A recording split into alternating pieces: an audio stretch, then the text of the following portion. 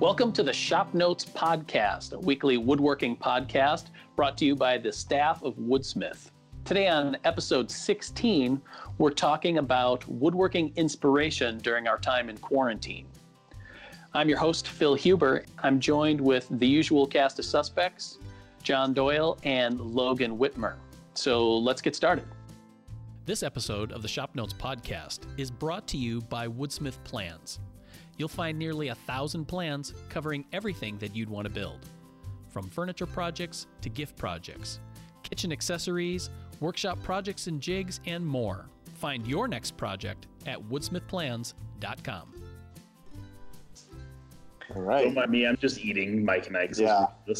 Right. You're eating your feelings through this? Yeah, I am. No, it's like my time to break my fast. So I just ran upstairs and grabbed everything I could, which consists of like gummy fruit snacks, a granola bar, and a 1.8 pound bag of Mike and Ike's. Right. So is that like one serving then? I think so. Yeah. Yeah. So your breakfast is at 3 p.m. Yes, unfortunately. rather than in the morning like most of us. Yep. Okay. So at this point in your journey here, are you still hangry like at 2:45? No. I never have been really. No, okay. It just being at home is harder. Sure. Because everything's here. And we've both talked about it since we've been doing this thing. It's like, why did I just eat all that? I didn't want it, but I ate it. Yeah. Yeah. The best part is like I've been working my way down, so I really only have one meal a day. Sure. It's just all day. It's all day. You just eat all day. Mm-hmm. You just continually move through the courses. I don't think that's how it's supposed to work. It confuses the body that way. Well, speaking of the quarantine, what are we talking about today? Well, here's the idea that I was thinking of for the topic is, and it's something that I've been kind of missing being in the office, is the constant interaction that I have with other woodworkers. You know, whether it's you guys or going across the street to talk to Mark and Steve and Dylan and Chris in the shop or something. So I was wondering about what are we doing for woodworking inspiration or learning maybe during this time? Like what's keeping you jacked up about the topic? Because I know, well, maybe I don't know, but for me anyway, like the first week of working from home, it was all about, hey, I got to figure out how to use Microsoft Teams, and conference calls are awkward, and does my software really work through the VPN? And how come I think that, you know, if I were doing this in Morse code, it would be way faster? Or do I have to wear pants anymore? Or do I need to shower or wear deodorant? Or, you know, it's a new rules for new society. Yeah. Right, and you check your meetings, and it's like, okay, no meetings today. I can wear the exact same thing I wore yesterday. Yep. So, anyway, so I'm going to start for the inspiration part is, and this probably shows that I'm the old one out of the three of us here. But for me, I've been turning to a lot of my woodworking books that I have, just being able to. And I think it is because working from home, like I have that opportunity to just kind of wander over to my B shop in the basement and browse through what I have for the selection. So we'll call this section of the podcast the book corner, because I'm just going to share a couple of books that I have that I think have been really fun for me the last couple of years, but then also I don't know, shape kind of who I am as a woodworker now. So the first one is called Spoon by a guy named Barn the Spoon, appropriately. He's a British guy who was a traveling spoon maker for a while. His full name is Barnaby Carter. Good work if you can get into it. Right. So he wrote a book, and it's pretty well photographed. It's nice paper. We'll put a link to it on the show notes page, but it's really fun, just the style. So I've tried to pick up, because this past year for Christmas, I made a bunch of spoons, and we've talked about that before. But I've kind of been influenced by his style and spoon forms and carving techniques. So that's been pretty cool for me. Another one with a shameless plug to another woodworking publication is the How and Why of Woodworking by the creative director over at Fine Woodworking, Mike Pekovich. Mm-hmm. And I think I've really appreciated Mike's video work and the articles that he's done for that magazine, and his personal sense of style, which is a refined, quieter arts and crafts look. I like his construction techniques and methods. It's kind of fun to see. So, and it's kind of inspirational too, on just seeing different ways of how people approach the task of building similar projects to like what I like to do. So, and then two more just to finish out here. And this goes back to my shop notes days. There's a guy who wrote a bunch of articles for Wooden Boat magazine. His name's Harry Bryan. He did one making hand tools. And this is a pretty sweet, it's pretty small. Wooden Boat publishes it. Again, we'll put a link to it. But it's pretty fun. He has building a couple of planes and a compass, bevel gauge. He makes a big paring chisel, like a big slick, a boat builder slick out of a hand plane blade and a long piece of wood. So that's kind of fun to see how he did that. I did a class a few years ago, and one of the students in the class made me one of the compasses from that book. So it's just a piece of steel and then a piece of wood with kind of a bridle joint in it and a small carriage bolt, and then uses a kind of like a plumbing tubing clamp on there to hold the pencil in place. And dang it, if this compass isn't super cool to use and really handy. So I really like that one. And then the other one is Art of Cabinet Making, Fine Art of Cabinet Making by His Royal Highness James Krenov. So I've been of different opinions about Mr. Krenov over the years, and I've really come to appreciate his focus on details. He probably gets a little bit nerdier than I care to, but it's I don't know. I think it's fun sometimes to get pushed a little bit. So, and maybe that's what I'm missing from being around all you guys, is like we all are so different in how we do things. I didn't think that's what you're going to say. Right. That it's kind of, being exposed to that helps you become a little bit better of a woodworker, just because it's like, oh, well, it works for him, so I guess that's legit. Mm-hmm. That's what I got. Yep. Okay. I was going to say what I think has kind of motivated me and driven me a little bit during this time is that I'm not used to working in my home shop. I'm used to working, at work where we have, several shops between the video studio and the magazine production shop and the photo studio. So we have all the tools and we have all the materials and whatnot. So I think scarcity has kind of driven me to be a little bit more motivated as far as what tools do I have here that I can make something with, or what wood do I have? So I've been like digging up in the top of my garage and finding, scraps of wood that have been sitting up there for 10 years or whatnot, or taking apart other things that I've started to use the wood from.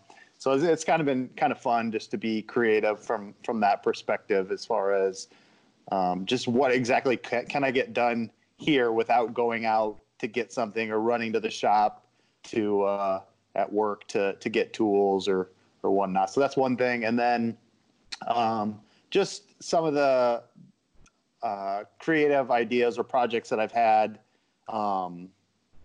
that just I never had time to do, or projects around the house or little things here and there. That's like, I've always had the idea to do it, but never really had the time because we're always, busy chasing kids' activities and whatnot. So it's kind of like just being stuck here and with nothing to do. And so you can finally get back to those things that you've always wanted to kind of tinker around with. So those are some of the things that kind of have re-sparked my woodworking interests, I guess. So, and I'm not as literate as Phil, and I don't have as many books. So I've been using the woodworking internet rather than the woodworking books. So I don't know what I'd do without that. Well, that's pretty awesome. Yeah. You know, so there's one book I've been reading. It is not in here. It may or not be maybe in my bathroom. I'm not sure. It is the With the Grain from Lost Art Press by Chris Becksvert. Oh yeah. And it's interesting because it's not necessarily a book on woodworking, but more a book on the materials itself, right? And sure. It's a super interesting read, and it's more about understanding how wood grows, how it moves, how it reacts to stuff you do to it, which is something that I would like to learn a little bit more about because, you guys know I bought a sawmill, so it's on its way here. Hopefully it'll be here next week. So sawing and drying lumber is something I want to start doing on a regular basis. So that is what led me to the With the Grain book, because everyone says that is the basically the book to read to get a deeper understanding on it.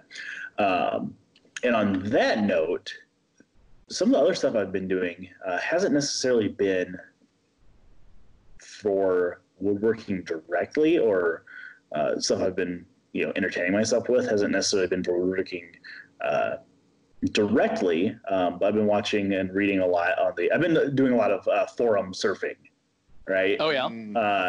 On the forestry forums, the sawmill forums, and stuff, and seeing how people handle logs and get logs to their house. I have steel here for a log arch for my car trailer.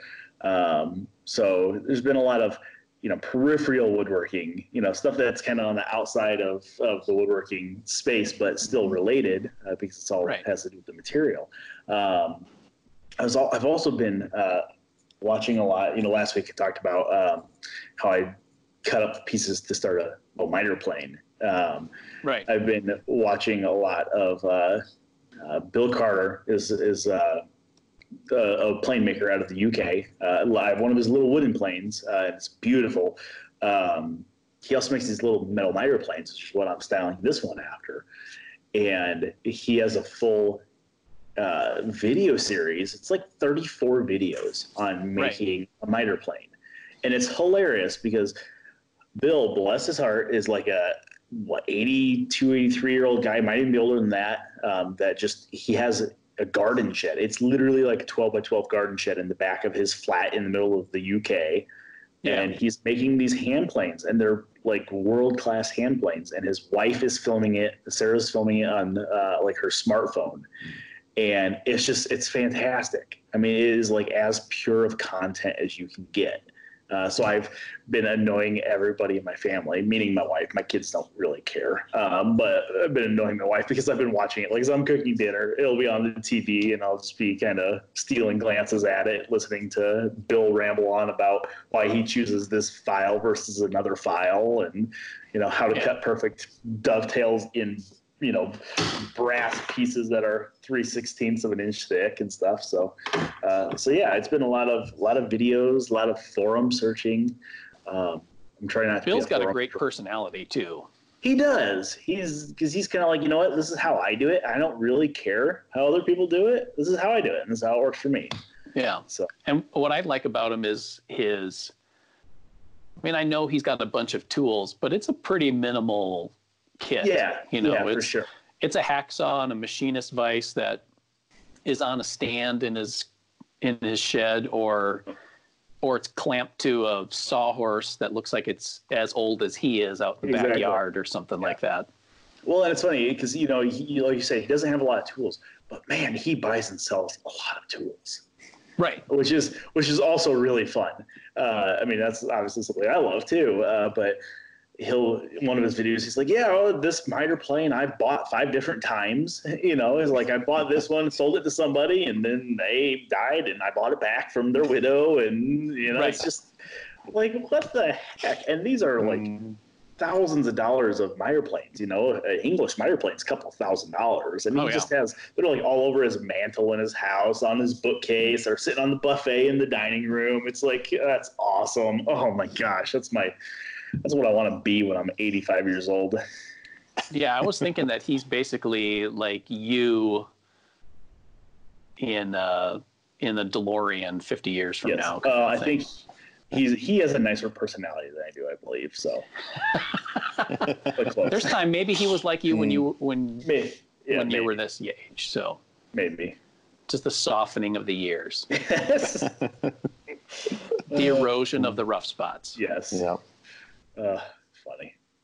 But yeah, so that's what I've been doing. I mean, other than just working in general, I think it's funny because, browsing Facebook and stuff, everybody's stuck in their shops. I mean, not stuck in their shops. Everybody's stuck at home. Right. Everybody's like, well, screw it. I'm going to go to my shop. And it's like, heck yeah, you go to your shop, make something. And then everyone's like, 2 weeks ago, everyone was posting pictures of their lumberyard hauls because it's like, hey, I'm home for the next 4 weeks. I gotta go stock up. Right. Yeah. I saw one guy had like 500 board feet of Purple Heart in his truck. I'm like, what are you gonna do with that much Purple Heart? But okay, build a boat, stuff. I guess. But yeah, Purple Heart boat. That'd be heavy. You can't use it as toilet paper. Nope. Telling you from experience. It's the staining. Yeah. Yeah. No, that's because one thing that I've noticed too is like we did all the stock up for groceries and things like that. But, yeah, for sure. And I have a good amount of wood here, but as I was telling you guys on text the other day, I have a small smattering of different things that's not really big enough to be much on its own, unless it's like, hey, guess what? We're all getting tiny little boxes this year for Christmas. So that's probably my one regret, is not having picked up a little bit more wood for stuff. But yeah, which it might come down to that anyways. Who knows? Right. I might end up making little boxes. Yeah. Let's say I have material. I have to finish this poker table, but I have material. I have a pile of scraps sitting next to me, but I have some big slabs still in my storage garage, and I don't really want to break into those yet, but it might come down to it. Sure. But otherwise, I did just cut down a bunch of trees in my backyard. There's a bunch of walnuts laying down back there. They're not real. They're only about yay big, so maybe a lot of spoons and bowls and cups. There you go. Wood planes. Yeah. It'll be interesting to see the projects that come out of this quarantine from everybody. If they keep getting smaller and smaller and smaller, the longer this goes, Well, and a little bit more random too, because now I start looking around at all the little pieces that I have, and I'm like, if I combined this with that, with this triangle-shaped piece of CDX plywood that I have, I could totally make this. Right. Yeah. I can't remember. Sarah, my wife was asking me to make something little the other day, and I was like, she's like, just out of scrap wood. It's like, I don't have any scrap wood. I don't have any wood that I can spare right now. We're on rationing. This is full ration here. I can't spare any wood. We're tight rations. Yeah, I'm not even like anything like this little. I can't spare this. It's mine. So. That's funny. Which, side note, you guys seen the hempwood on the forums at all? No. I've seen a lot of people posting about it. Yeah, I guess hempwood's the new thing. It's like it looks like OSB basically, but it's hempwood. Supposedly it's super hard. It must have some sort of glue or resin in it. Is it just made out of sticky stalks? icky? Yeah. Hemp stalks then? Yeah, I think so. Yeah. Really? It's like a compressed fiber almost. What are people using it for? I've seen it on the turning groups mostly. Okay. They're not using it in their smokers. I don't think they're using it. Maybe they are. I don't know. Maybe. I don't know. Yeah, it's all kinds of uses. Everybody's trying stuff in this quarantine. Come on. Yeah. All right. So what do you guys got working on? I am still chopping up miter plane parts. I ordered a new router bit. I didn't have a router bit. The longest flush trim bit I could find is 2 inches. That seems about the Yeah. top, unless you start getting in a big diameter. So I ordered these two, right? So that guy, it's a big old pattern bit, 3/4 of an inch. Uh-huh. Then I have a 2-inch flush trim bit. Mm-hmm. Okay. Now they both have the same cutting length. For people that are watching, that's what they look like.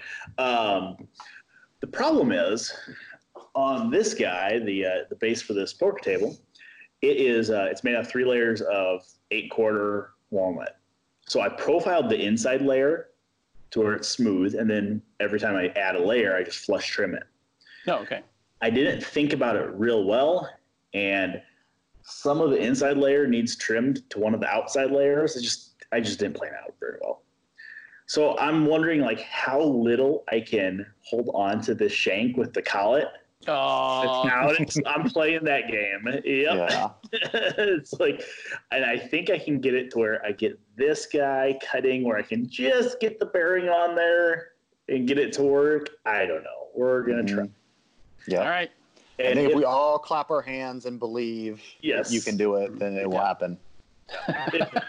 If not, we had a Stanley number 20 circular plane or compass plane or 220, whatever it is, in the shop. And I grabbed that, and it is living on my workbench right now. And if I need to, I will power through it. There you go. So now for the people who aren't watching this on YouTube, give us a rundown of the difference between a pattern bit and a flush trim bit. I always get these backwards. One has bearing on top, one has bearing on the bottom. So But what's the top and what's the bottom? That's the question. Depends how you're holding. So the one you're holding right now, where the bearing is on the shank end, is what in Woodsmith land we've always called a pattern bit. Yes. However, you can use this to flush trim stuff too. That's why I don't like the nomenclature, because this also could be a pattern bit if it is in a router table and the pattern's on top. Right. So we call that one a flush trim bit, where the bearing is on the tip. Tomato. Right. Yep. But does anybody really say tomato? No. Oh, okay. They say So maters. what do you call one that has a bearing on both sides? Double bearing flush trim bit. Or is it a double bearing pattern bit? Right. Yeah. So, yeah. Wow. So, regardless, I think there is a market for somebody to make a 6-inch long one of these. You're listening, Infinity Tools. Yeah. Casey, I'm looking at you. Yeah. That would be I'm great. pretty sure I There wouldn't wouldn't want be to start any that up. Yeah. It'd be really good for deep mortises too. It would. Dovetail shaped mortises, where you get way down in the bottom, you get much wider. Mm-hmm. All right, so I have a couple of projects that I've been working on, still working on finishing up the nightstand project, but going back to every piece of scrap has a purpose. We were going to do this as a video, and I think we still are for Woodworking Essentials, but I was flipping through an old issue of Shop Notes. Mm-hmm. Shop Notes number 69, the May 2003 issue, and I'm going to build the scroll bending jig. Ooh, nice. My dad made one of these, and I realize this is not one of those things where I'm going to use it every day, but I thought being able to do some metal bending would be kind of fun, and I think it would be something that my kids would enjoy too, like taking just some basic bar stock and turning it into shelf brackets or planter brackets or something like that. So it just would be, and it's kind of fun to see something like just straight bar stock get transformed into something else, and something that was pretty simple. So So do you think before that scroll bending jig was invented, people rolled their scrolls by hand? Yes. Yeah. Yeah. You just kind of. Interesting. Yep. Yeah. Nice. And then the other thing is, since we're working from home, is I was trying to figure out a way to organize my space a little bit better. So for our ongoing bowl project that we're doing, I'm not doing a bowl per se, but I'm doing this is my inspiration shot for those of you who can see this. It's a desk organizer that kind of sits in between the monitor and the keyboard, and has some pockets for like sticky notes and your phone, pens and pencils and things like that. Some of the stuff that I use every day. And I'm going to make it out of a piece of walnut that I got from Logan. Nice. It's about 2 inches thick, about 4.5-ish, just under 4.5 wide, 20 inches long. And I'm going to do some carving on it to make those recesses. So rather than have it like this really clean industrial router look to it, I'm going to go with carving gouges and textured edges and kind of a sculpted bottom on it. So that'd be cool. Yeah. Mm-hmm. Cool. We're looking at you, John, but you can't. I have to work on something. Yeah. No, right. I'm sitting here in my garage, and across from me, if you guys remember, I don't know how long ago it was, probably a year or two ago, I made a prototype trebuchet. Yeah. That sat down in the video studio for I don't know how long, and then it got moved to my house when we moved the video studio last summer. And so it's been sitting here. I think it was buried under some boxes for a while, and now it's all out in the open for me to look at. And it's like, maybe I should finish that. And it could probably be a STEM project for like my kids or whatever, since they're out of school. Yeah.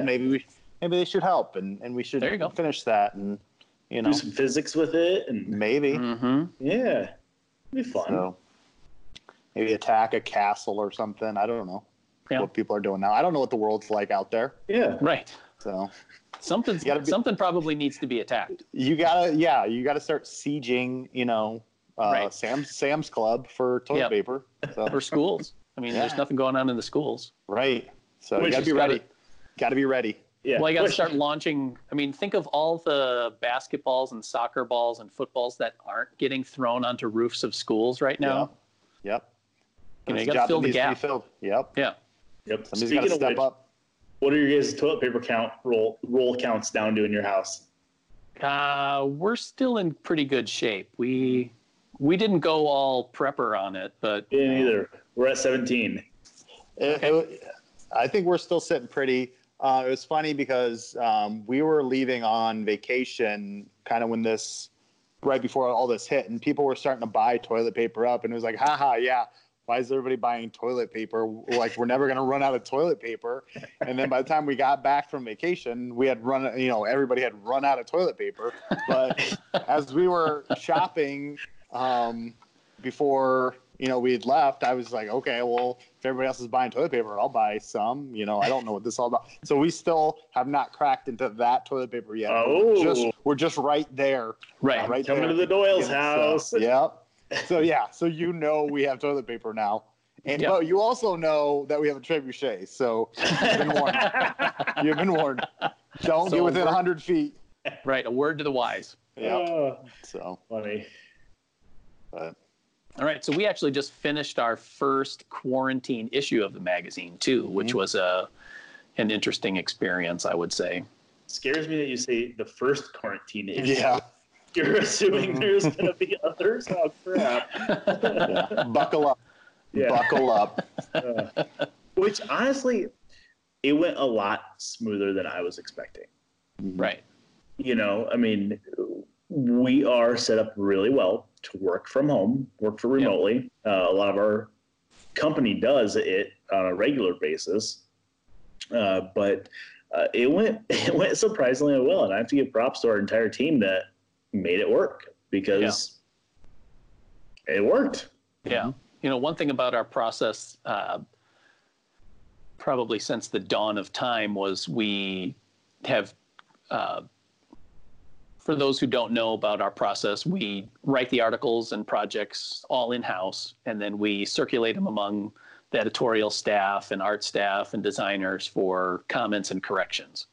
And up until this issue, we've done it all the old-fashioned way, where we print off pages, put them in manila folders, send them around, and everybody has a different color pen so we know who the comments are from, and we start physically marking up sets of pages. So the opposing pages in an issue we call spreads, and that goes around, and then people make corrections, and then we do it a second and sometimes a third time around. And this time we just couldn't do that, so we were doing it all digitally. And I'd have to say that I always thought that I just kind of had to print it out so that I could see it better, because that's just how I read. But I don't know, it's about halfway through the issue where I really started to think, like, this is a better way of doing it. Mm-hmm. Yeah. We throw a lot of paper away. Right.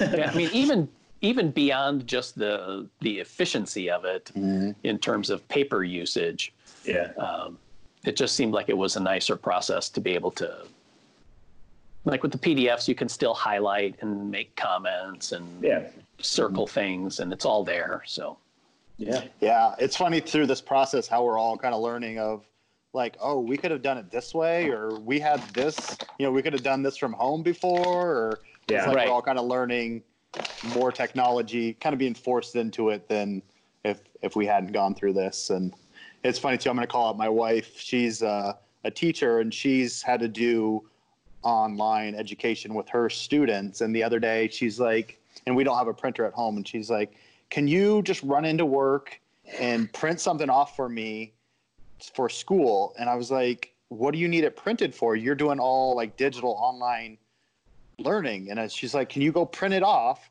so then I can scan it and upload it for the students? And I was like, just print it as a PDF and upload it. And she's like, oh yeah.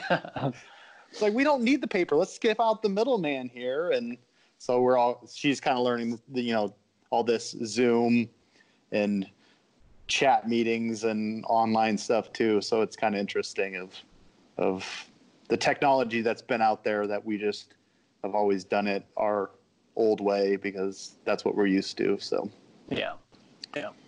I will say that sometimes I feel like in-person meetings and collaboration I think is a little bit easier than because there's too many times when we've done staff meetings where it's like, no, go ahead. No, go ahead. And usually we're sitting there in a video conference, and it's like I'm seeing everybody else's face and then my face, and it's like, is that what my face looks like in meetings? Is that what everybody else is seeing? Is that why everybody's so passive aggressive to me? Right. It's like I gotta look in the mirror as I'm in meetings. It's very distracting. I got to change my meeting face. Yeah, I think you're right, because there is this little weird lag. So it's like everybody's trying to start talking, and then everybody's voice comes through at once. It's like, oh, yeah, stop. Yeah. Mm-hmm. Yeah.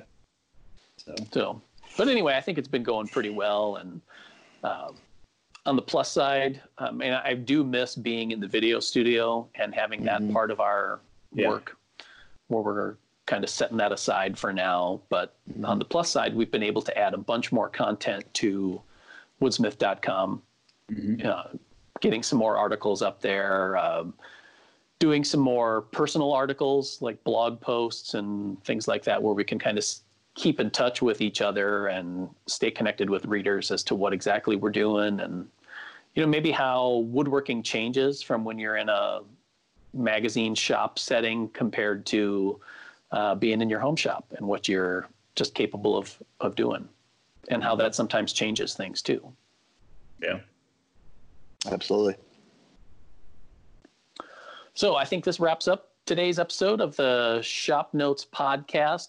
Once again, if you're listening to this as an audio podcast and you want to see some of the things that we're talking about, you can watch the paint dry, so to speak, during these podcasts and check it out over on our YouTube channel.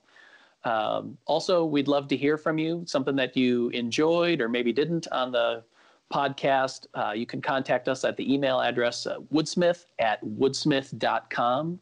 You can also check out the show notes for this particular episode, again, at woodsmith.com. And if you enjoyed today's episode, for whatever platform you're listening from, please give us the thumbs up or a 5-star rating and put in a comment there so that we can get this podcast out to more woodworkers just like you. So enjoy yourself, stay well, everybody, and we'll see you next week. This episode of the Shop Notes podcast is brought to you by Woodsmith Magazine. Woodsmith Magazine has been the trusted source for all your woodworking information for over 40 years. From tips and techniques to furniture projects to shop projects, you'll find it all at Woodsmith Magazine. Subscribe today at woodsmith.com.